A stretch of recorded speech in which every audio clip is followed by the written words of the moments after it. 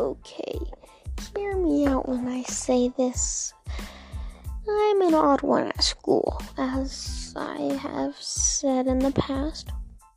And when I talk in this episode about being, the odd one out, I'm saying this for a lot of people in school. Until this one day, I found a book that changed life. This book is called The Odd Ones Out, How to Be Cool and Other Things I Definitely Learned Growing Up. I like books. Now, I'm not saying that as a lie. I'm saying that because there's books that represent me and is exactly my life. Bam, there is my life completely. And this book right here that I am holding right now is the book of basically almost every nerd person out there of their whole life. And then he made a second book. The person that made the first book, James Rallison, made a part 2, which was just outstanding. Yes, that's right. I am back, and I know I'm not as a complete, full animated, full podcast talker. I'm not using my full podcast voice like I usually do.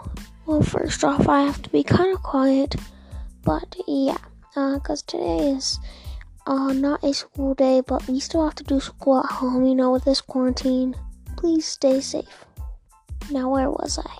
Oh yeah, back to the book. This book basically represents me and represents a lot of people. I'm not gonna exactly read it, because I'm not very good at reading, but I'm going to talk about it. It has been a very long time since I've done this. And also, tonight I'm actually doing a big podcast with a bunch of other people, starring a bunch of other people, I think. Now, it might be canceled tonight with this whole COVID thing or something. It's not really COVID, but it might be canceled because, people are busy nowadays. But yeah, let's get to the point. The Odd Ones Out book is basically about a kid. Both books are about a kid named James and how he grows up from kindergarten all the way to college. And he only did 1 year of college, then he dropped out to become an animator. Yes, also, I animate as well. The only thing is, he is, very popular, has, thousands. Actually, he has up to, 5 million subscribers. And me, on the other hand, I'm at, 20. I wish I could say 20,000, but that's never gonna happen. So basically, I'm the odd one out at school. I have my own friend group, and we're all just nerds.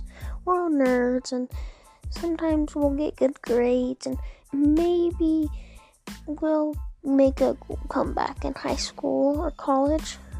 It's just like that one movie. Have you ever seen the movie Revenge of the Nerds? Well, it's almost like that. Maybe these odd ones are me and my friends. We will take revenge on all those bullies that called us nerds. But yeah, this book is about him being an odd one, and it's about him growing up. So basically, let's actually get into it. So basically, he talks about the nerds. So sorry, I'm saying it over and over again. But he's taught me a lot about if you're the odd one, it's easy to actually get out of trouble if you ever get in trouble.